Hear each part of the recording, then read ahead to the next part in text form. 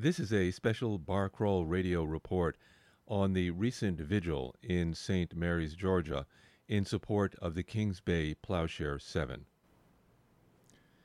Recently, Becky and I were in Central California visiting her mom and brother. At the same time, the Kings Bay Plowshare 7 were at a hearing in Brunswick, Georgia, to decide how they would be allowed to argue their case in federal court.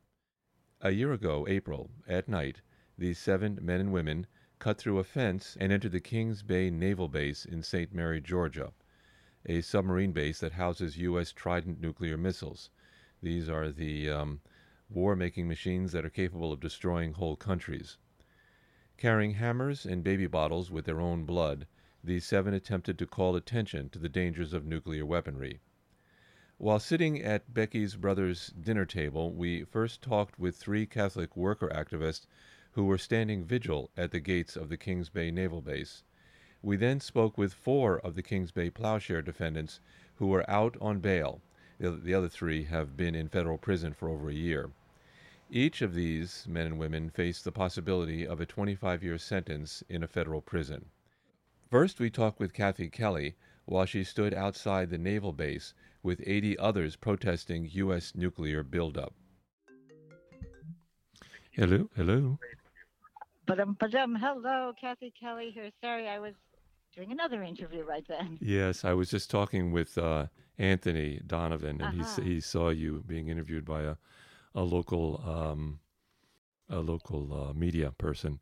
We're on the phone here with Kathy Kelly, pacifist and a person who's been arrested for her views on nuclear disarmament. And we talked to Kathy back in Bar Crawl Radio number 32, and you are now in Georgia, near St. Mary's, I believe, at the Kings Bay Naval Base. Is that right?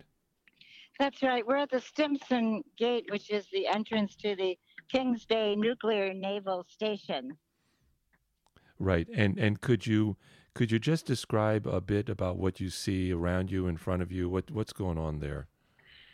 Well, on every corner, very fine activists are standing with signs, and these signs say things like "Disarm Trident," and Anthony Eden is holding a sign that says "Kings Bay Plowshares for a Nuclear Weapon-Free World," and Gilberto Zamora, who is a Buddhist monk, is chanting and drumming, and there are several people who are taking video footage or doing radio interviews. There's somebody here from the National Catholic Reporter, and it's in a way a kind of a familial gathering. People have worked for several months to help it happen, but I think that the main draw, the magnetic core to all of this, is the defendants who will be going into court tomorrow morning. Yes, and I do want to get your some feedback from you on the Kings Bay Plowshare 7. But before we do that, are there any national media out there at this time? No, the National Catholic Reporter, but other than that, I don't see any national media. You know, there's a great deal of fear down here in Brunswick and St. Mary's and Kingsland, Georgia. So many jobs are connected to the base. And it doesn't surprise me that the national media doesn't nibble at this. And yet, it doesn't lessen our responsibility to try to help people understand that every single one of those Trident nuclear submarines carries explosive potential of 1,825 Hiroshima blasts. And I'm glad you mentioned Hiroshima. Yesterday was the anniversary of, I believe, the 74th anniversary of the bombing of Hiroshima by the U.S. military. What's the significance of that anniversary and this protest? Well, on August 6th today, we began our fast. Those of the 88 people who have gathered, 30 are fasting for the 4 days. And at 8:15 in the morning in Hiroshima in 1945, that's when the bomb was dropped. And it certainly caused so much suffering and bereavement and agony and death and bloodshed. So it's important for us to recall that day and also to recognize that nuclear proliferation has continued apace. and that well, the Reverend Dr. Martin Luther King spoke of a demonic suction tube. And when you think of the resources, the science, the ingenuity, the funds that have gone into the development of our nuclear arms, it certainly has caused many people to be without food and without clothing and without housing because what they needed couldn't be met. Instead, we chose, United States people now with our $750 billion military budget, we annually, regularly choose the weapons and wars over meeting human needs. So let's look at that a little bit. You've just kind of put together two interesting issues. One is hunger, and the other is nuclear war. Is there a relationship there? I heard you making a kind of a relationship between the two ideas. Well, yes, I think about President Dwight Eisenhower, who, he presided over the biggest arsenal buildup in the world in history. But he did say before he left office not only to beware the unwarranted influence of the military industrial complex, but he also said every gun made, every rocket fired, every warship launched is a theft against those who are hungry and don't have food. He saw it, and it's something that is so very, very real in our world today. And I think that's part of the reason why all across the United States and all around the world, people take time on August 6th and again on August 9th to commemorate those who were killed in Hiroshima. Yeah, I mean, I remember as a child learning about Hiroshima and thinking that, oh, wow, what a great thing that was, that it ended World War II. And, otherwise those bad, mean Japanese were going to continue to fight. And, thank God, excuse my use of that word, for bombing. And I think the attitude towards Hiroshima has changed over the decades. Do you believe that's the case? I think that there's been very serious scholarship that has questioned whether or not the intent of the bombing of Hiroshima was to end the war or, in fact, to gain an upper hand over other countries all around the world, particularly Russia. The U.S. is now actually extending the life of these country killers, these Trident missiles, enormously powerful missiles. Is protest going to be helping in any way to assuage this, to stop it? Well, I think, for instance, the treaty that was not ratified yet, but signed in New York City at the United Nations has been the result of a very determined protest and hard work that's gone on for years. And the fruit of that really is something that can now be made manifest in lots of other settings and contexts. Anthony will be able to speak much more to this issue, but what I'm thinking about is Mm-hmm. the legislative proposal now before the New York legislature, which would prohibit any kind of business or commercial transaction or research at a university related to nuclear weapons. And that's the kind of very grassroots, step by step procedure, which I think is also very, very necessary. And I think that the action that the Kings Bay 7 plowshares took helps to galvanize that kind of spirit and courage and determination. Have you been in contact at all with the local residents of St. Mary's? And how do they feel about it? I know they work at the base, a lot of them, but what is their feeling? Well, it's so interesting. Last summer, a number of us walked from Savannah, Georgia to Kings Bay, Georgia. And when we started out in Savannah, there were thumbs up and honks and waves. And, at least we were considered tolerable, I think. Mm-hmm. But the closer we got to the base, the less inclined people were to wave or acknowledge. There was just a sense of almost, the no room at the inn Mm-hmm. kind of. Mm-hmm. And so we couldn't find housing for anyone. We stayed out in the state park when we got closer to the base.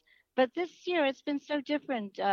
the hard work of local organizers resulted in 8 households opening up their doors and saying, "Yes, stay with us." We still have quite a few people out at the state park, but I've noticed a big difference. And for instance, the Unitarian Universalist Church invited the 4 defendants that are out on, wearing leg irons, but have been out to come and talk. And I know that the organizer for that talk, who attended the church, said the social justice guy at the church was really nervous, like what's going to happen. But afterward, he sent a very appreciative note and said what courage the 4 who spoke with them have. And, you couldn't find 4 people who've used their adult lives more effectively to work toward alleviating poverty and alleviating suffering and promoting hospitality than these 7. They're just people who have lived remarkably beautiful lives. And that shines through. When you talk with them, you get a sense of authenticity of people who are very, very genuine. So I hope before a jury of their peers, Yeah. it will be possible for people to recognize that they do have the possibility to find them, to declare them innocent. I've been at these trials, similar trials in Ireland and in England, and seen defendants acquitted on all counts because they were able to use the necessity defense. But the U.S. courts are structured to prohibit usage of the necessity defense. They can't talk about why they did what they did to prevent a greater harm. But we would wish that they'd at least be able to say that they were acting in accord with their religious beliefs. President Trump was only too happy to see passage of the Religious Freedom Restoration Act. And these are very devout Catholic workers. And Liz McAllister, a very, very devoted anti nuclear activist and civil rights activist, and very much a Catholic in her tradition. So, um, it has raised a lot of very, very interesting questions, social questions, but also legal questions. Right, and there will be a hearing held later in the week. Um, I think I heard you say Martha Hennessy and Carmen Trotta, and the other 2 who are out on bail for their actions in entering the naval base back in April of last year. Were speaking recently at a local church. That's right. Martha and Carmen were joined by Patrick O'Neill and Claire Grady. Mm-hmm. And, it's possible to see interviews with them uh, in various kinds of YouTubes. And I know that they, each of them have done their homework. They've understood a lot about the legislative issues regarding the Religious Freedom Restoration Act, and they know a great deal about the terrible consequences of nuclear weapon production and potential nuclear weapon use. But I think what I hope comes through, because they aren't, likely to toot their own horns, is that these are people who have, through their commitment to the Catholic worker, made beds, cooked meals, swept floors, Mm-hmm. counseled, sat next to people who are among some of the most broken and sort of rejected people in the world. And they haven't done it, just for a summer. They've done it for decades. And likewise, inside of prison. Right now, Mark Colville, when he writes from inside the prison, he is a quiet, humble man, but I know he is sitting next to prisoners, listening to their fears, listening to their toils and troubles, and offering people comfort. And likewise, Steve Kelly inside the Glynn County Jail is somebody whose authority is very, very quiet and understated. But I'm quite sure that he's somebody who has gained the respect even of the jailers. And then Liz McAllister, uh, her children will be here, all 3 of them, during this time. And what a time to be separated from children and grandchildren as she's in the twilight years of her life. But about once every 2 weeks, I get a postcard from her, and it's always one that clearly states her commitment, but never voices a word of complaint. Yeah, we had Martha and Carmen on our Barclaw Radio number 46, and I've never met such kind, gentle, open people in my life. And you all, Brian Terrell is like that. You're like that.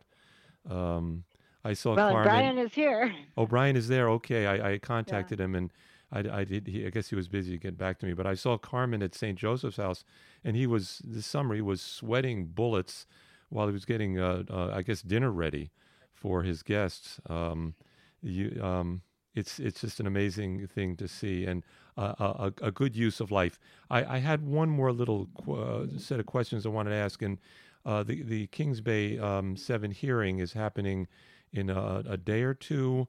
For they had entered the naval base at night, and I wonder if you could describe a bit about what is the security there, because it sounds like it'd be almost impossible to get on the base, but yet they did. So, what kind of security are you seeing there right now? Well, I'm looking, but I don't see any sign of a police person or a military person at all. Yeah, Um, this doesn't mean that I'm not seeing. I am seeing coiled wire, coiled barbed wire, and chain link fencing, and then there's a gate, and every car has to stop there.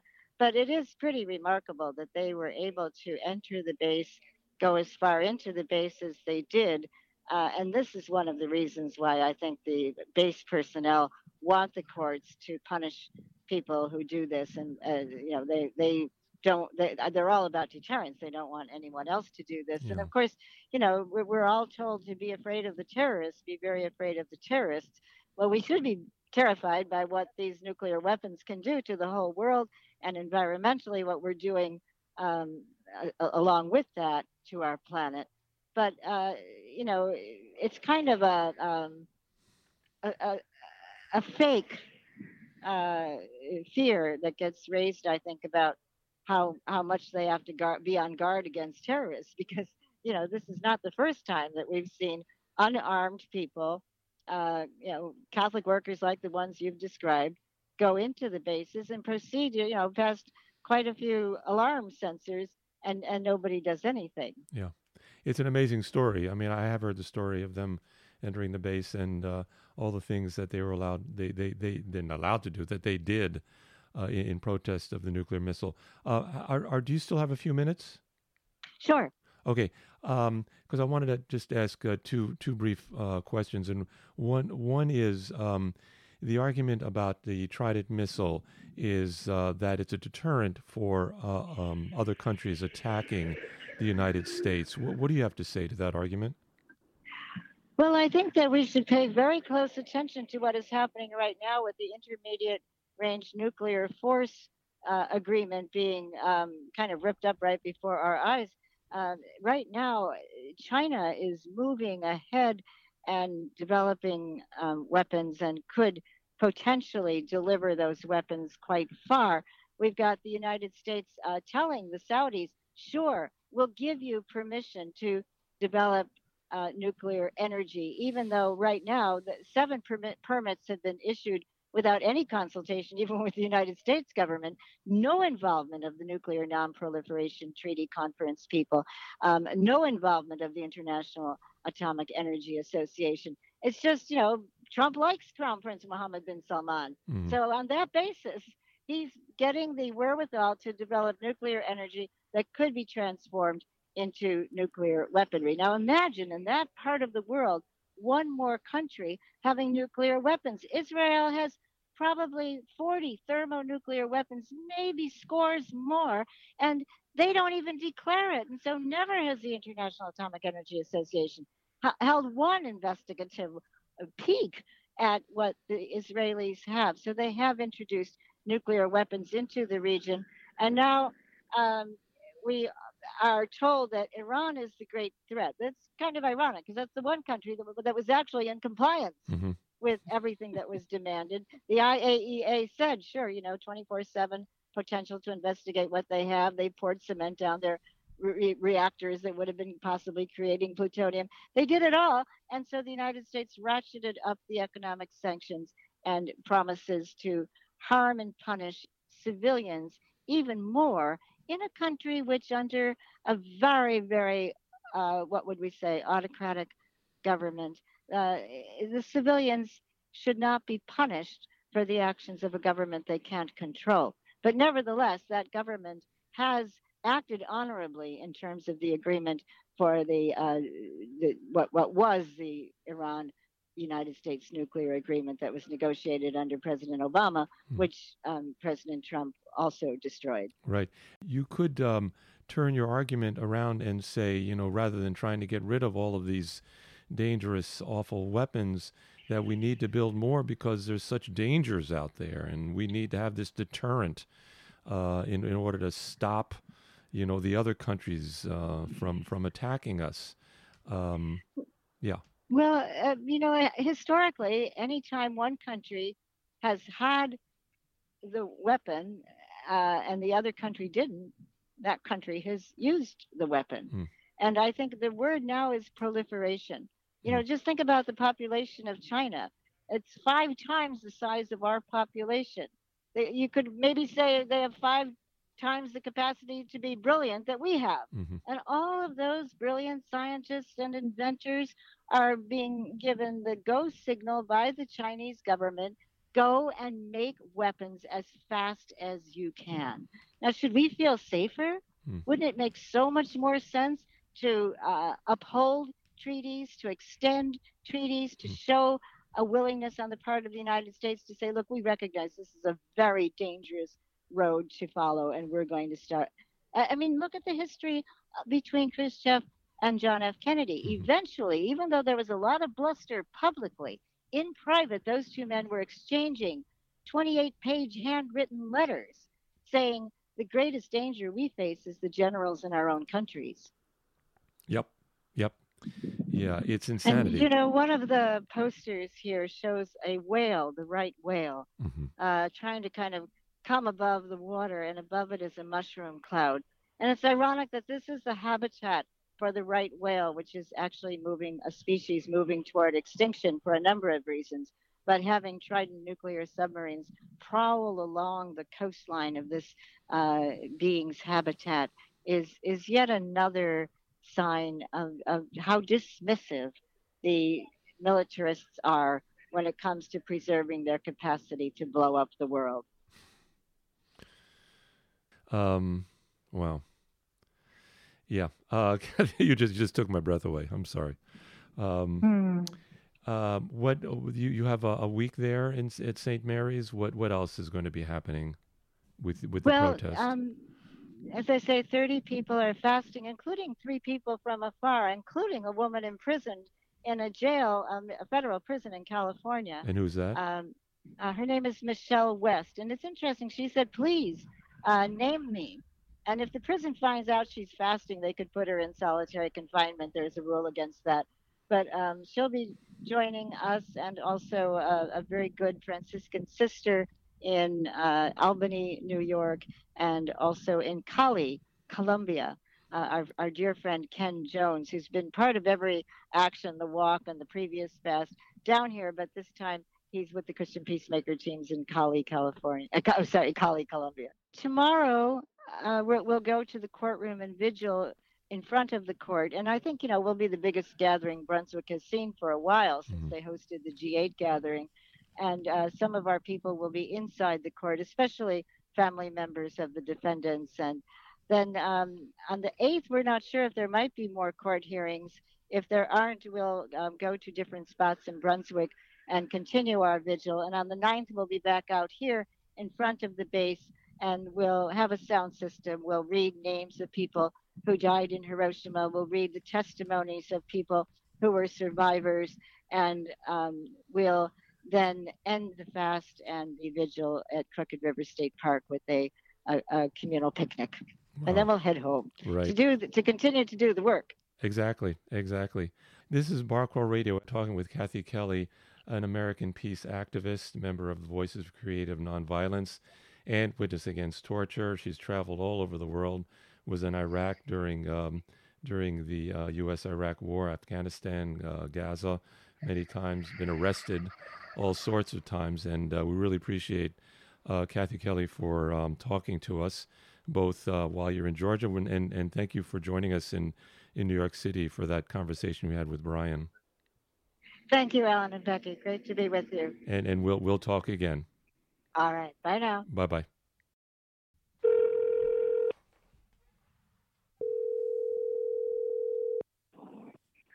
Alan. Hey, Anthony. How you doing? Wow.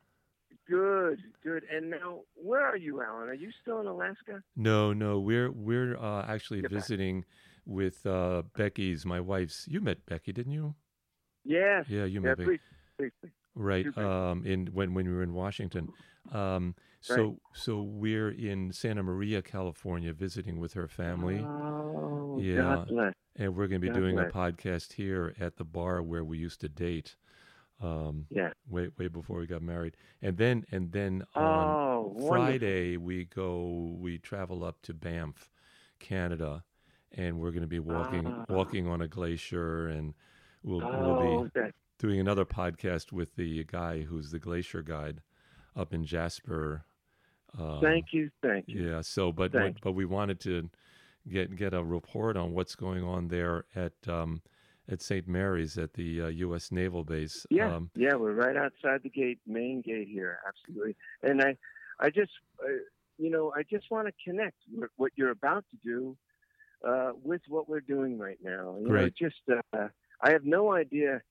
I didn't get to hear everything Kathy was saying, but she probably covered everything pretty thoroughly. But I'm so psyched that you're going to be touching base with that glacier, because we know, just a single accident or a small exchange of these weapons, it just will set back all our climate goals immediately. And just to tie it into some. And you're talking about immediately. You're talking about within seconds.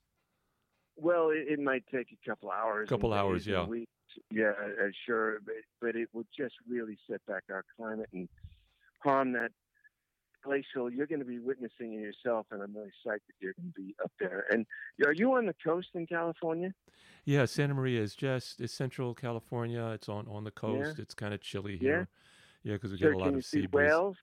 Can you see whales I've there? never seen whales from here. No. Yeah. No, but I know there's whales down there, right?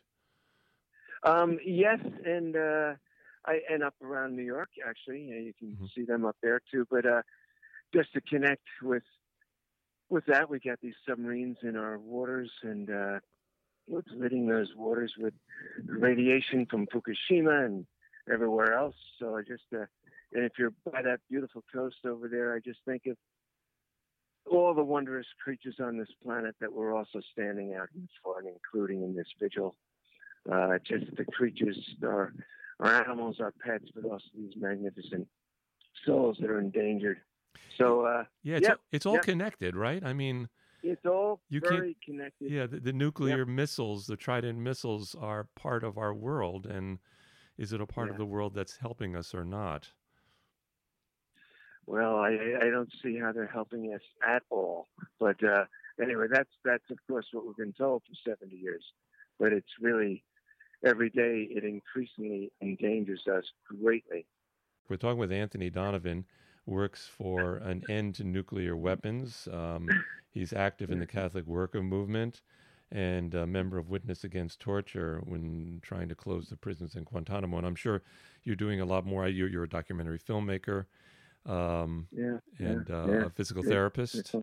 Nurse for many years. Nurse for many years. Hospice care right now. Right. So I'm going to go across the street right now and get Brian Terrell. Okay, I will hold on.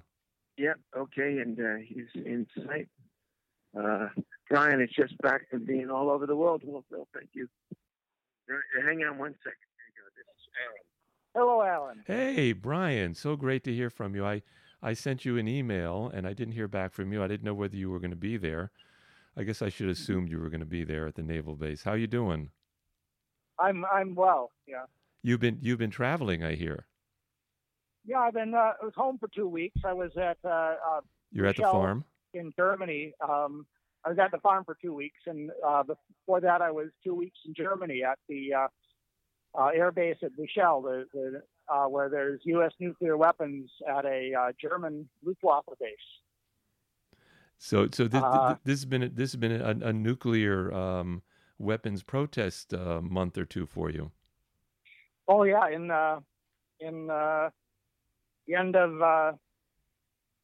end of May at Memorial Day, there was a protest in Kansas City. There's uh, the National Nuclear Security Administration has built a new factory, and they're producing the new B-61 bomb. I think it's version 12 is being made there right now. That's the nuclear bomb that's going to replace the ones that are at the shell. And yeah, and then in April, I was was at the nuclear test site in Nevada and spent 4 days in jail for being arrested at the nuclear test site there. Oh yeah, I've been You've been busy. putting on the miles. Yeah. So how are you feeling about your efforts? I'll tell you, I'm you know, some people ask how I find the strength to keep going with the activism, but I think it's the activism that gives me the hope and the strength to go on with the rest of my life. Yeah. Yeah. Because you know what we're doing here in Kings Bay. It's on the 74th anniversary of the bombing of Hiroshima, and you know, we're at a time when our government is abrogating every treaty you know, that would control nuclear weapons, at a time when we're putting $1 trillion into modernizing and extending the lifespans of our nuclear weapons, making new, more usable nuclear weapons. It's very essential that we be here, places like this, and say no and to speak out, as most Americans don't know any of this is happening. But it's also essential that we do it for ourselves. It's like this is a very solemn day, and it's a very serious event, but it's also a very joyous reunion, and we have to come together and give each other hope and encourage one another. So it's at the same time we're thinking about the worst horrors this planet has seen, and the possibility of in fact, the very imminent likelihood of more. But we're also celebrating that we're still here, that the planet is still going along, and that yeah, we still have one another. Just talking to Anthony Donovan about the relationship between nuclear proliferation and climate change. Oh yeah. Becky and I are going up to walk on a glacier next week, and you know, those glaciers are melting, and there's a connection between what you're doing and that climate debacle that we're heading towards. Yeah, the connection is very, very clear, and I think too, you know, we've talked, we met over the issue about Yemen, and the war that's going on there, which is a genocide, really is you know, the extinction of our species that we fear is already happening there, and the one of the flashpoints right now about nuclear war is between the United States and Iran, which is all about you know, rather than, you know, our Department of Energy, the U.S. Department of Energy is spending billions of dollars on designing new nuclear weapons, trillions of dollars, and not doing research on renewable energy. And you know, the reason, you know, one of the main reasons behind all the tension in the Gulf is about with a dwindling supply of fossil fuel rather than finding an alternative. We're going to fight for that last drop of oil. We are willing to risk the fate of the entire planet over squeezing that last bit of oil from the Persian Gulf. So these are all connected, and I'm gratified that more people are realizing these connections. This is all the same story. I mean, all this stuff, climate change, the growth of nuclear weapons, hunger in the world, strife in Yemen, the bombing of children's buses. It's and Donald Trump. It's all the same thing, and I guess you see the connections. And I think even employment and the hopes of our kids here in this country. I just saw reading the New York Times on the plane getting here that only 1% of the shoes in the United States are made here. Like more than 80% are made in China. So we're dependent on China for our shoes. We're not making our own shoes. Yeah. We're not exporting anything but weapons. And the biggest part of our economy now is private prisons. Is like what kind of hope do our kids coming up have of making a living, just doing honest work, just finding honest things to do with their time and their lives? I was sitting next to two Navy guys coming here to the base on the plane yesterday. Two very, I didn't want to argue with them. They're just young idealistic kids. And this is not working at a nuclear subbase is not their dream, but they're young people who just don't have any. What else are they going to do? What else are they going to do? They can't afford to go to college. We don't have shoe factories to work at, or ballpoint pen factories, or any of those things. We're not doing, and we have to have mastery of the sea so that we can have these huge ships, cargo ships carrying containers of things from China that we could be making here. We need to change everything. They're the kind of change the world has to make. And the United States has to be first. Because we've been leading in all the bad things. You are a Catholic, a learned Catholic, and a member of the Catholic worker movement. Is there an answer? And this is a big question, Brian. I know that. But is there an answer within the Catholic worker movement that can bring all of these threads together and create a narrative that can move us forward? Wow, that's hard. Well, I think maybe you can work on it. Yeah, well, half the time, I was 2 weeks in Europe and then protesting nuclear weapons there. Then I was 2 weeks on the farm. Tending goats and making cheese and a delicious cheese, which you've shared with Becky and I, and picking the okra and cutting the golan and all this is. I think that's a part of what the Catholic worker is about, is not just protesting the wars and not just feeding and housing the people who are displaced by a screwed up economy. And by saying just, I'm not diminishing it or saying that it's any less, but also it's I think the idea of the farm is looking toward a time when people are growing their own food and making their own clothes and doing the things, or doing that in small communities and not dependent on enslaving an entire planet. When peace breaks out, when people in places like Honduras are able to decide what they're going to do for a living and how they're going to use their land and not be saddled with debt, when people in China are able to not have to work in sweatshops so we can have our sheep shipped at Walmart, we're going to have to be doing a lot of that stuff ourselves, and either personally or within small communities. We can't keep going the way we're going. And so the farm side of the Catholic worker is to try to, again, in a piecemeal and insufficient and not enough way, we're trying to find an alternative. Can I posit a possible answer to that? It's a looking. Thank you. I love to hear you speak. But it's an attempt. It's a movement to attempt to make lives that are worth living. Yes. Yes. Thank you. We're talking about those two young military naval cadets or whatever, and what is their lives going to be living on a Trident nuclear base? You know, what is the outcome of their energies?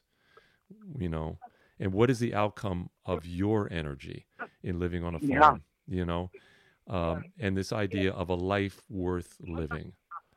So anyway, that. I mean, I've listened to you for over a year now, and I think I've learned something about this idea of giving yourself over to a cause, and why you do it. You know, even if people aren't all listening to it, and maybe the narrative will get out there eventually. I hope it does, and BarlCorps Radio is going to do its little part about putting the story out there. Well, I thank you for that. And I thank you, and I look forward to seeing you again. We're talking to Brian Terrell. He's a peace activist, a pacifist, a member of Voice of Creative Nonviolence, of Witness Against Torture, trying to get the Guantanamo prison base closed, a farmer in Malloy, Iowa. And we've talked to you several times, and it's been a great pleasure meeting you and being with you, Brian. Always, thank you. And we'll continue the conversation. The next day, we spoke with 4 of the Kings Bay Plowshares 7. The day before, they had argued in the federal court in Brunswick, Georgia, that the case be dropped based on RFRA, the Religious Freedom Restoration Act, which requires the government to prove a compelling state interest if it restricts a person's free exercise of religious beliefs, a defense successfully used by the religious right. We talked with Carmen Trotta, Martha Hennessy, Claire Grady, and Patrick O'Neill. Why don't we just start with you? You just had a hearing with Judge Lisa Godbey Wood, U.S. District Judge of the Southern District of Georgia. Before we get to how that hearing went, how are you all feeling? Probably all feeling very grateful for the fact that 80 people from around the country came down to be with us and to protest against the nuclear system and remembering the bombings of Hiroshima and Nagasaki. And I think that's Carmen. Carmen, you're speaking, right? Yes. That's Carmen Trotta. Yes. Of the New York Catholic Worker.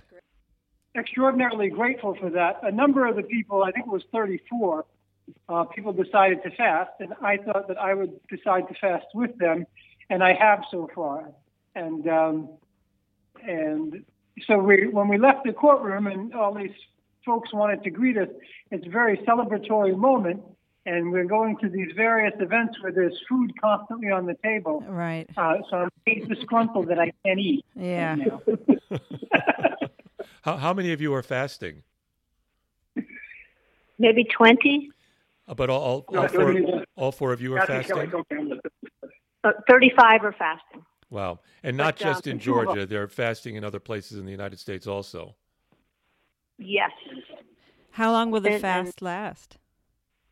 Till tomorrow afternoon, through the vigil for Nagasaki. Okay. Right, because the Hiroshima anniversary was on Monday, and the bombing of Nagasaki is coming up tomorrow, or is it today? No, tomorrow. But you know what today is?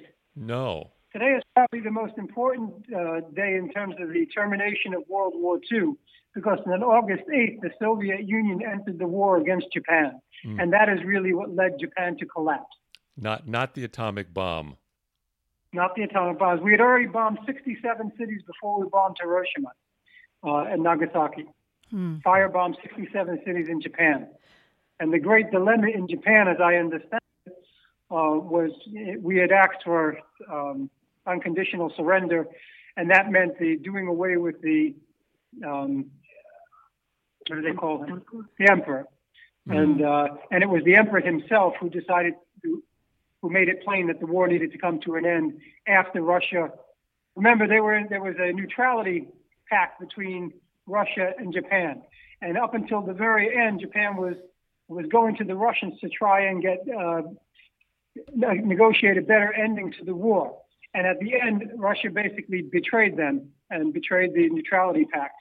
And they did so, to end the war. obviously, So, and they did. so the narrative that the war ended because of 2 atomic bombs dropped by the U.S. Military is a false narrative. Yes. Yeah. And I think That we wanted to establish our hegemony right after World War II, including against Russia. Yeah, yeah. Claire Grady and Patrick O'Neill are with us. Yes. Yes. Yeah. How are you two feeling at this point? I'm pretty tired. I think it took a lot more out of me emotionally than I was expecting, and maybe the fast is contributing to that. Although I don't have any hunger pangs, but my sense of smell is much better. That's interesting. But a side effect. But I was very happy that 4 of my children, my first grandchild and my wife were here. They came down from North Carolina and from Atlanta, so we had family. And Claire had all 3 of her sisters and her niece here, and her brother would have been here except he's sick. And so we had a nice gathering of friends. And one of the things that it's been kind of lonely for us here in South Georgia, because we had some court appearances where the 7 of us were there and there were only 4 supporters in the courtroom. So yesterday, there was, I think was close to 100 people here over the course of the last few days. But there was one gathering where my daughter counted heads and there were 88 people in the room. My goodness. So, that was really uplifting for our spirits, because we really needed to have a sense of the greater community being behind us. Right. So, Right. I'm grateful. I'm really grateful for that. I just want to say that's Patrick O'Neill. He's a North Carolina Catholic worker, and you have. I think I read you have 6 children. I have 6 daughters, 2 sons. Wow. 8. And then grandchildren. 8 and 2 grand. And when you hear me say that, you need to be looking at my wife, not me. Okay. She did most of the work. She was pregnant for 6 years and she nursed for 15. So we'll just call her the goddess. Oh my gosh. Yes. And Claire, how are you? Hey there. Hi. I'm well, thanks be to God. I'm a little tired but just super grateful. And I'm glad that we're not just here for that court date, that we are here, as Carmen and others have said, for the focus on the base, on the weapons, and on our part in dismantling these homicidal weapons and the systems that they enforce and the sort of the seeds that lead to them. And the antidote is definitely community. And we had this most beautiful mass here at the house where we are staying at 711 Union Street. And there were probably about 25 people on the porch. And we had the word and the bread and the wine and blessing and song and sharing. And it just couldn't have been better. I'm over the top grateful. And our co-defendant, Mark Colville, called in from the jail, as he is in the practice of doing, to join us for the daily mass reading. So we put the phone in a bowl, and then we hear from him, and then we pass the phone. Anyway, people talk to him through the phone during that time. And that's Claire Grady. She's of the Ithaca, New York Catholic worker, and just spoke about Mark Colville, who is from New Haven, Connecticut Catholic worker. How are they doing, the ones that are in jail, Elizabeth and Mark and Father Stephen? How are they doing? Liz got to see her 3 children, Frida, Jerry, and Kate, for the first time since Easter of 2018. It was a contact visit, and Liz was over the moon with that. And Mark and Steve, all 3 of them are just remarkable in their stamina and their strength and their joy of what they're going through.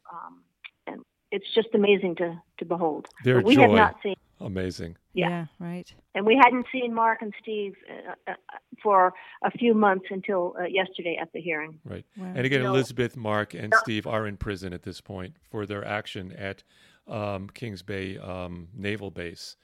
Yeah. If I could just add to that thing, Martha emphasized the joy, which I think is ultimately our duty. Not only duty, but it's a natural outpouring of being in community and being honest and loving. That's what happens and the spirit resides.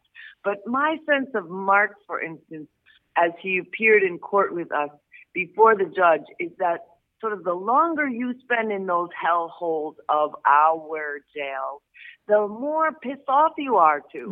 And he wanted to tell the truth about the ugliness and brutality of that system. And it doesn't always look nice when people tell the truth about that. And it was really obvious to me that it was at those places that the judge wanted him to shut up.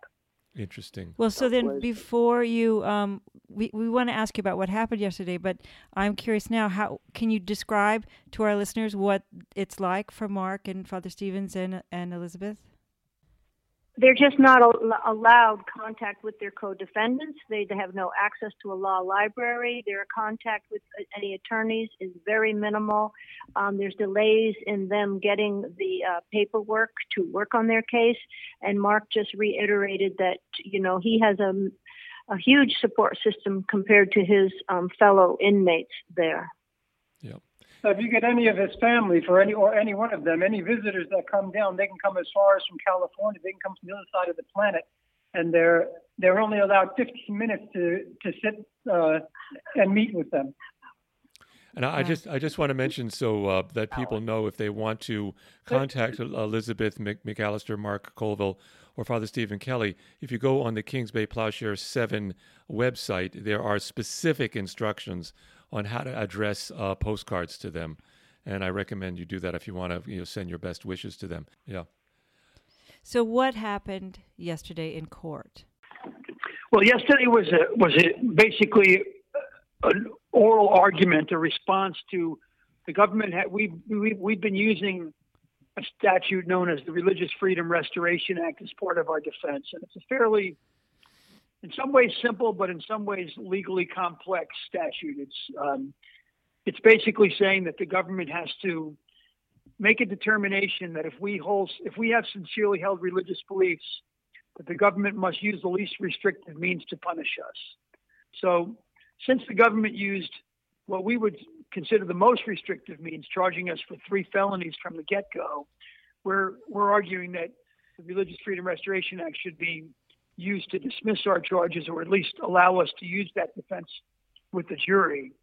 So this was a hearing about that. The government has said, no, we're not going to allow that.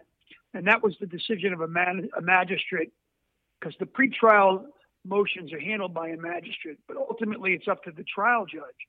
So yesterday, we were in court for the first time with Lisa Wood, the federal district court judge, who was going to be our trial judge if this case goes to trial. But she makes the ultimate decision on whether to dismiss our charges or offer some other accommodation, or say, I agree with the magistrate, I'm going to set a trial date. So yesterday, the 7 of us and the government kind of went back and forth on the elements of the Religious Freedom Restoration Act.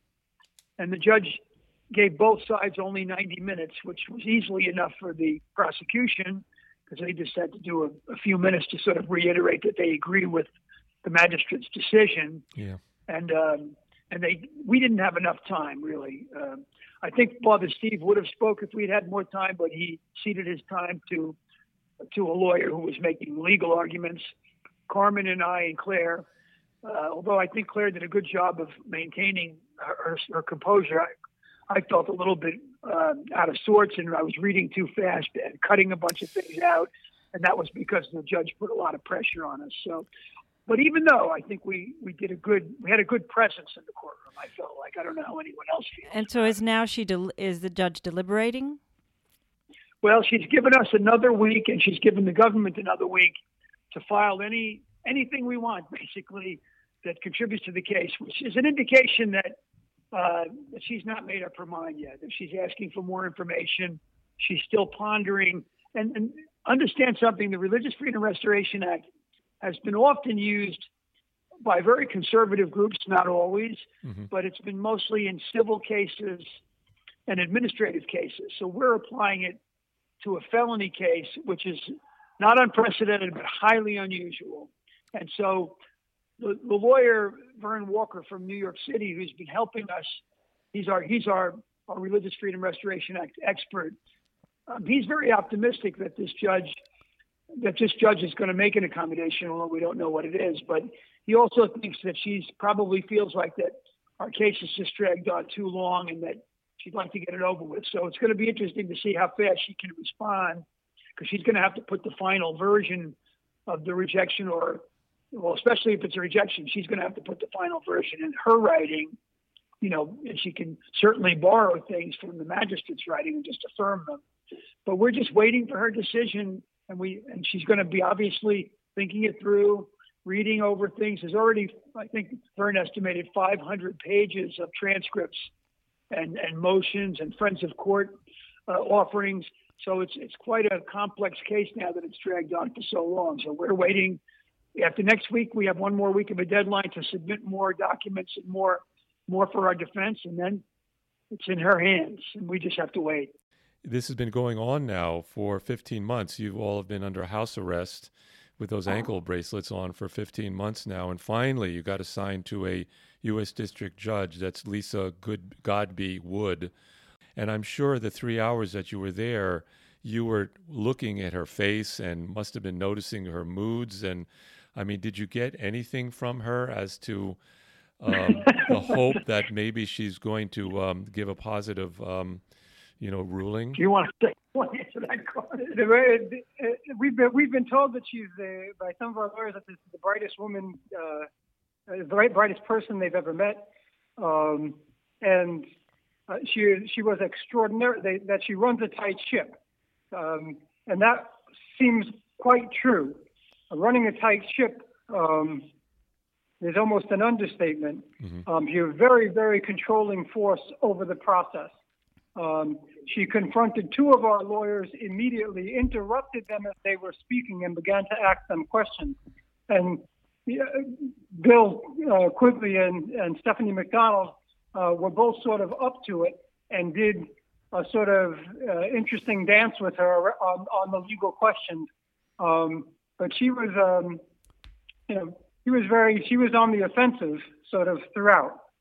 And she's quite a force in the courtroom. I wanted to mention also, which Patrick, I'm almost surprised that he didn't mention it, because she had faced a trial as a federal district judge, which the legislation was related to and very like RFRA, and she was overturned on appeal, and no one would want that to happen. It's a big stain on their career. So it does seem to us that she is also, this very fine mind is to really go to work to produce a document that will assure that she does not get overturned on appeal. Because we use the Religious Freedom Restoration Act, we were able to call expert witnesses, including a theologian and a bishop, to support the fact that we have sincerely held religious beliefs. And the court did agree. They said that our actions were actions by 7 people with sincerely held religious beliefs, that our actions were prophetic, sacramental, and she called it prophetic. He called it, the magistrate, prophetic, sacramental, symbolic denuclearization, that we engaged in that. And a lot of times in Plowshare actions, the prosecution wants to just say, these people are a bunch of religious zealots who took the law into their own hands. That's not what this court said. This U.S. magistrate who wrote this opinion, that's his words. I'm using his words. Right. So it's quite a remarkable and unprecedented thing to have happened in Plowshare history. So if your argument is supported and RFRA becomes more powerful in the sense of your movement, does that then allow you then to continue with your protests in this way? That's a good question. Speak about what makes it for Plowshares.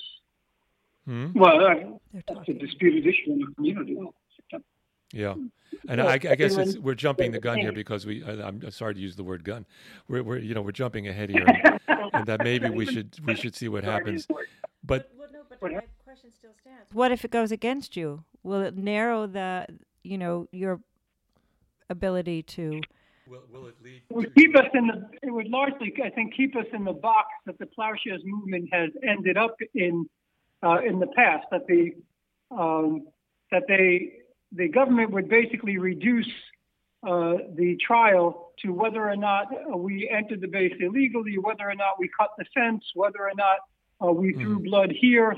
And those would be the only things we could speak to. We wouldn't be able to speak to the power of the nuclear weapons, the likely, being 2 minutes to midnight once again, the international relations that are making a nuclear exchange more and more possible, the toxic effects of nuclear weapons, and even their production.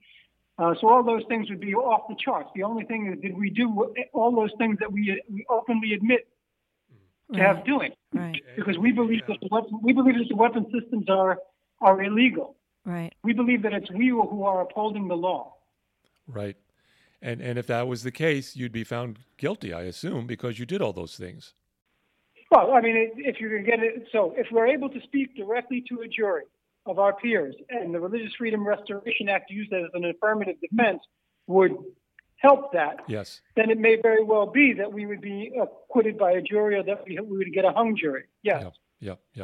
That's our great hope. The hope in that is that people become aware more and more of the nuclear system, and that there are other trials at which this can be used, and by juries themselves, the word would come down that the weapons are illegal, and people would begin to understand that. Yeah.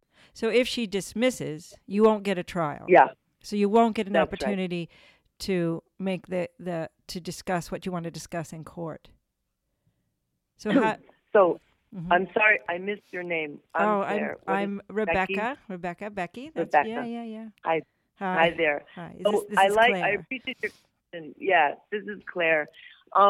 So in a sense, even though we've not had a jury with our peers, this last year has been quite a lot of time in court with affidavits and evidentiary hearings and arguments. That is, I think, when we made the decision to pursue this RFRA motion, that we understood that this was opening space that typically hasn't been open in these trials before, or these cases before.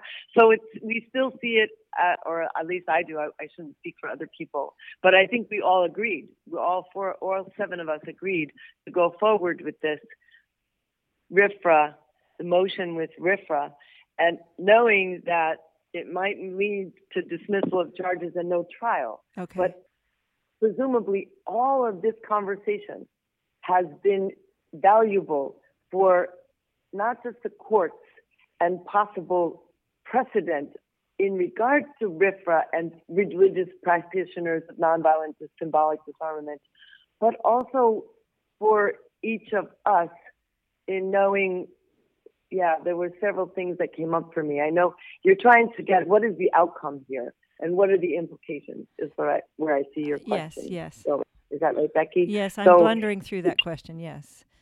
Yes, no, you weren't blundering through it at all. It's complicated, and no, it was not a problem from you, but just to help you on our attempt to help you understand. There could indeed be, if the judge says, this is, I'm not going to dismiss the charges, and then writes her decision with bad case law and bad arguments, then she will likely be sent to the 11th Circuit for appeal.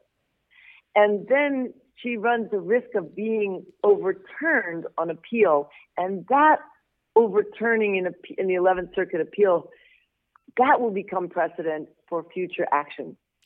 Right?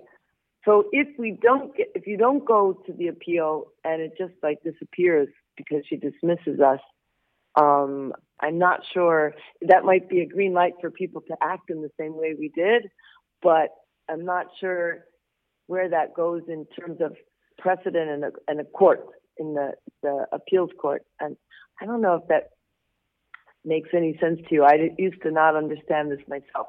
I always thought if you get an acquittal, that's the best thing, and I still think that's a great thing.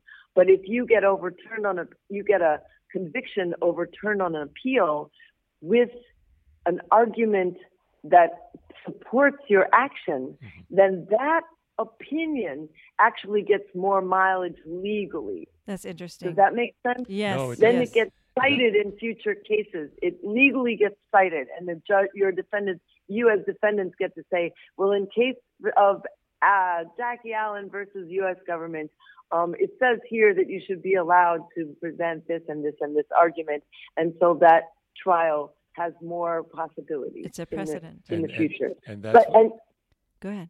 Go ahead. Yeah, sorry. Well, it's what was tricky for me as I was trying to understand this in my youth was an appeal.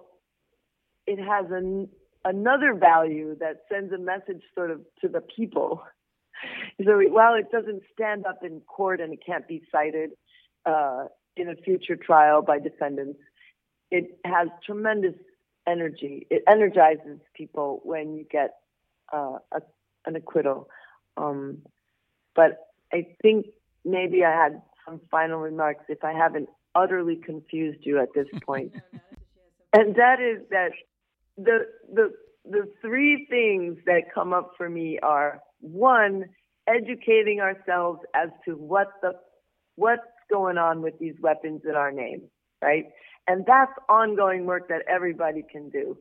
Two, understanding what our possibilities and obligations are as citizens and Christians of conscience to withdraw our consent from that deadly system that's killing in our name every day.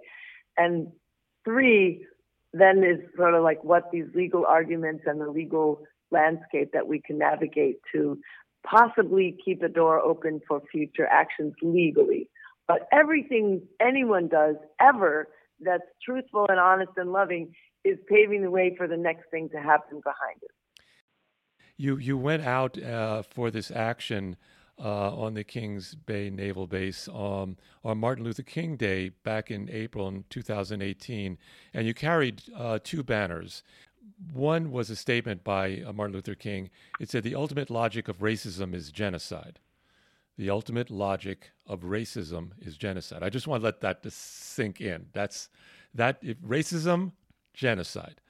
But then you also came up with the ultimate logic of the Trident missile is omnicide, the end of humankind. But not only that, but it's the humankind killing itself. You want to get that message out, but the recent Democratic debates, nothing was said about nuclear disarmament, as far as I remember, or very little about it, and it certainly didn't get the news.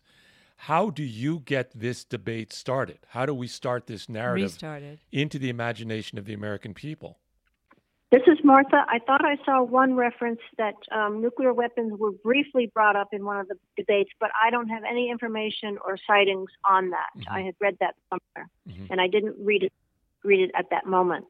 But as far as our voice being raised with this particular action, we're just one part of a very big movement that really is trying to bring on nuclear abolition. And I think this trial, if it is to happen, will certainly, in some of the media circles, give some coverage to the issue. But as far as getting it into the presidential debates, that's a really good question. There isn't anybody running for president of this country who doesn't believe in nuclear weapons or the military. I mean, you don't run for president on that. I mean, you don't hear Bernie Sanders, who they accuse of being a socialist, talking about nuclear disarmament. And I mean, it's pretty far to the left. So I think that it's a mistake to think that we're going to get any relief from a Democratic president. You know, I'm old enough to remember Jimmy Carter getting elected and all the hopefulness that came with that. And then Bill Clinton getting elected and all the hopefulness of that. And then Barack Obama, who is now, he began the process of $1.2 trillion to upgrade our nuclear arms system over the next 30 years.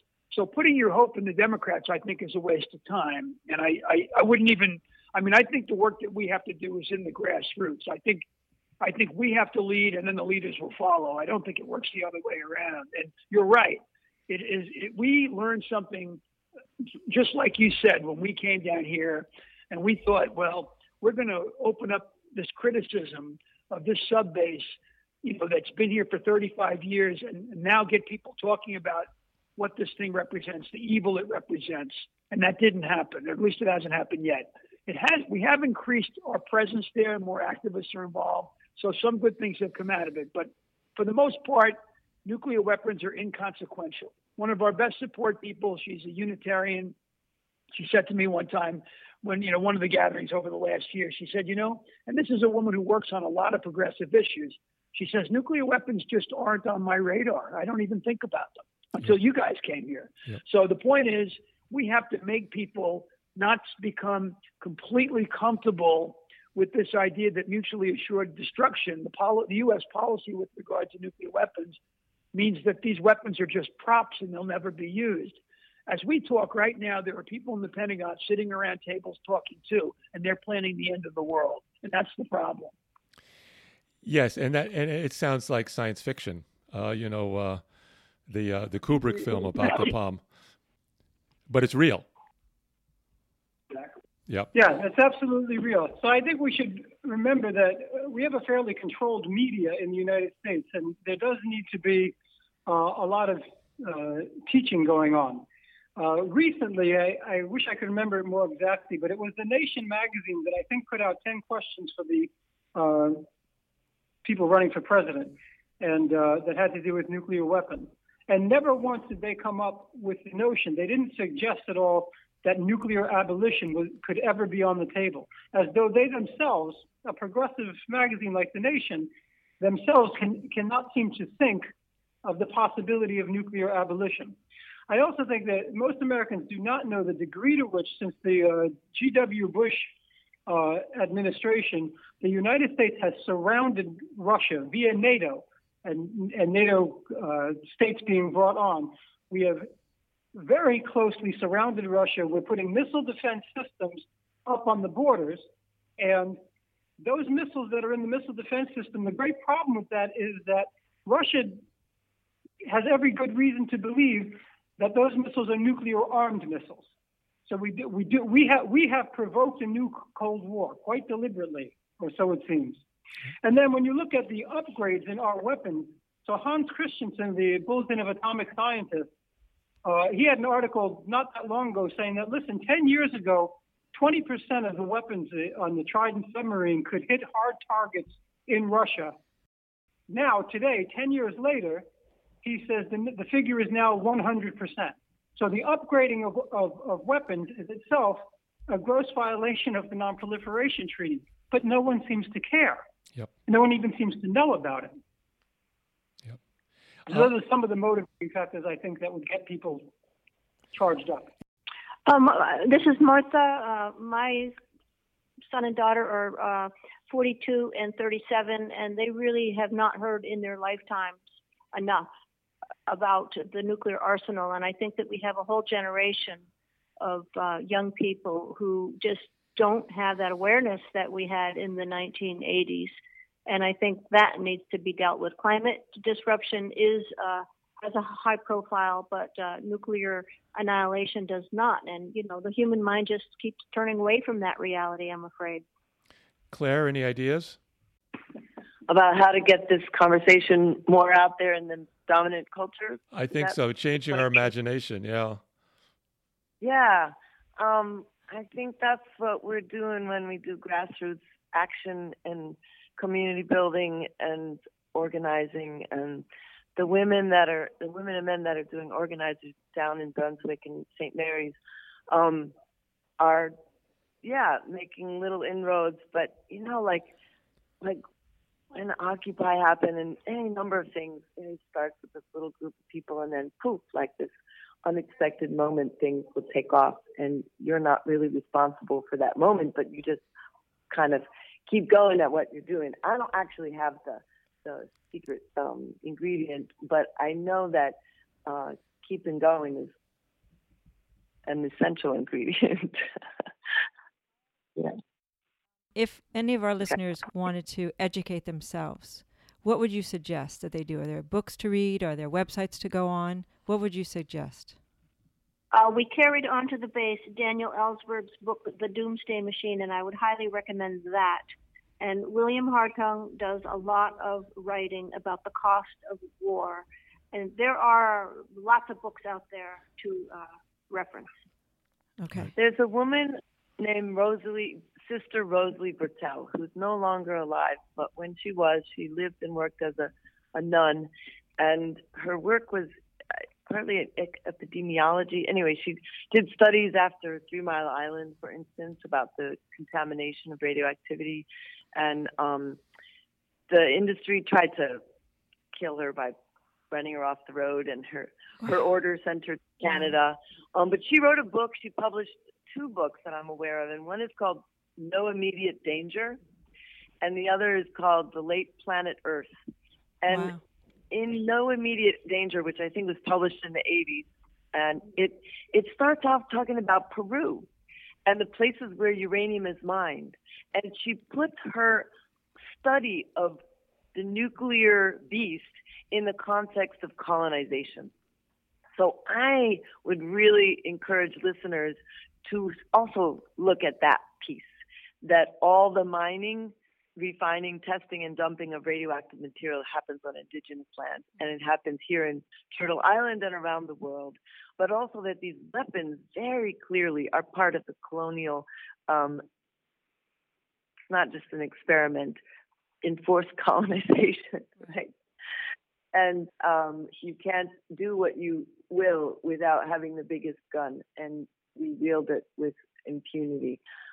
So reading Rosalie Bertell is one of my suggestions, and knowing that there are other organizing efforts, like indigenous organizers in the Southwest. They call themselves Nuclear Issues Study Group, and they had a conference that they held in New Mexico in December of 2017 called Dismantling the Nuclear Beast, and you can YouTube that. There's hours of testimonials and presentations that those organizers put on from grassroots organizers. And also in the Haudenosaunee territory where I live in New York, Seneca women have been organizing for cleanup of the nuclear dumping up in Seneca territory, and you can get into that too. Here's Carmen.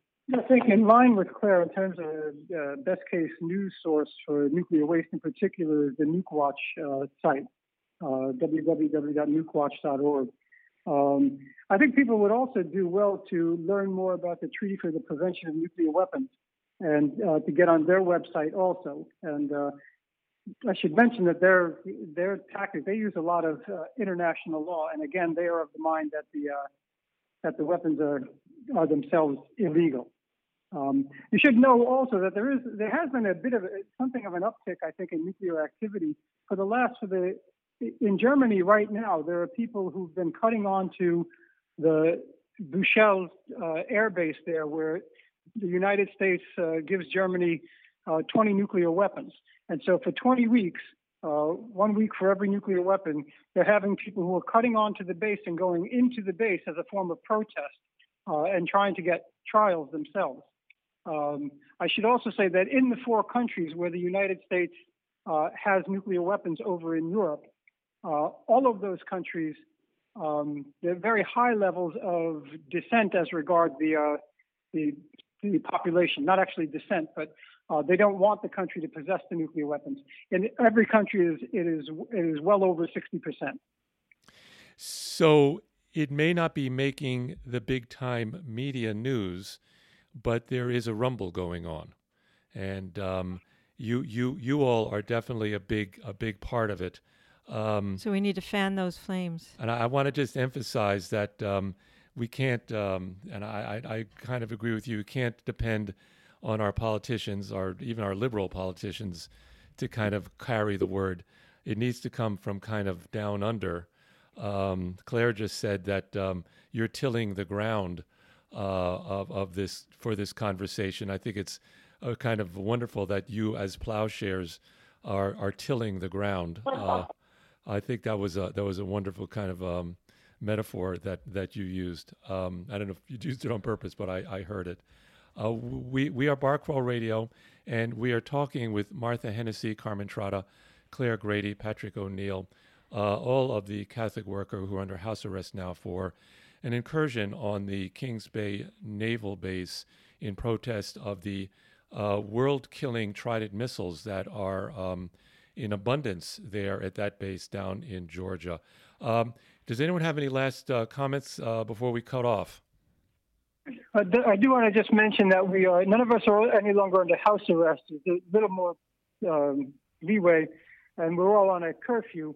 And in court, it did seem that Judge Wood was suggesting that we could submit to get some relief for that, and so some of us are a little hopeful that we'll be coming off the ankle monitors. Patrick wanted to say something. Yeah, I think there's an area that is really, really being ignored, not just by mainstream media, but even progressive media, and that's the role that the military plays in global warming and its carbon footprint. And the military is very, very secretive about their carbon footprint. They don't want us to know that they're the number one user of petroleum in the United States. That probably means the world. And so, I'm coming to the conclusion from talking to people about this and reading about it that we can't stop global warming unless we disarm. And I think that's how we can connect the two issues. We won't stop global warming unless we disarm. And that's something people have to understand, that militarism and global warming are one and the same thing. We want to thank you all for joining us for this conversation. And I hope, Martha and Carmen, you are in New York, and we'll get you again. And Claire and Patrick, if you're ever there and we get you all together, I think we could have a very interesting conversation at a bar over some beer and whatever. I think it'd be great. I think if we could put it together, we could set a date, and maybe these folks, maybe Claire and maybe they would come. Maybe they would travel. Yeah, we look forward to that. I don't drink beer. We drink ice cream. I mean, we can make that happen. No, we can make anything happen. I was even thinking maybe finding a local theater that we could set up and do it there. But a bar would be even better, I think. Nice to meet you. Nice to meet you, Claire and Patrick and Martha and Carmen. Thank you so much. Well, I'm gonna drop by the St. Mary's house and the St. Joseph house, right? Down in the Bowery. Mary House. Mary House. Mary House, St. Joseph. St. Joseph House, down in the Bowery, where you two work. I was down there once, and Carmen was sweating bullets, getting dinner ready for everybody. It was a hot summer day, and it was like you were just working. I have to get down there and help you out. Thank you very much, all. Thank you. Safe travels home. Good luck. Bye-bye. You too. Bye-bye. Blessings. Oh.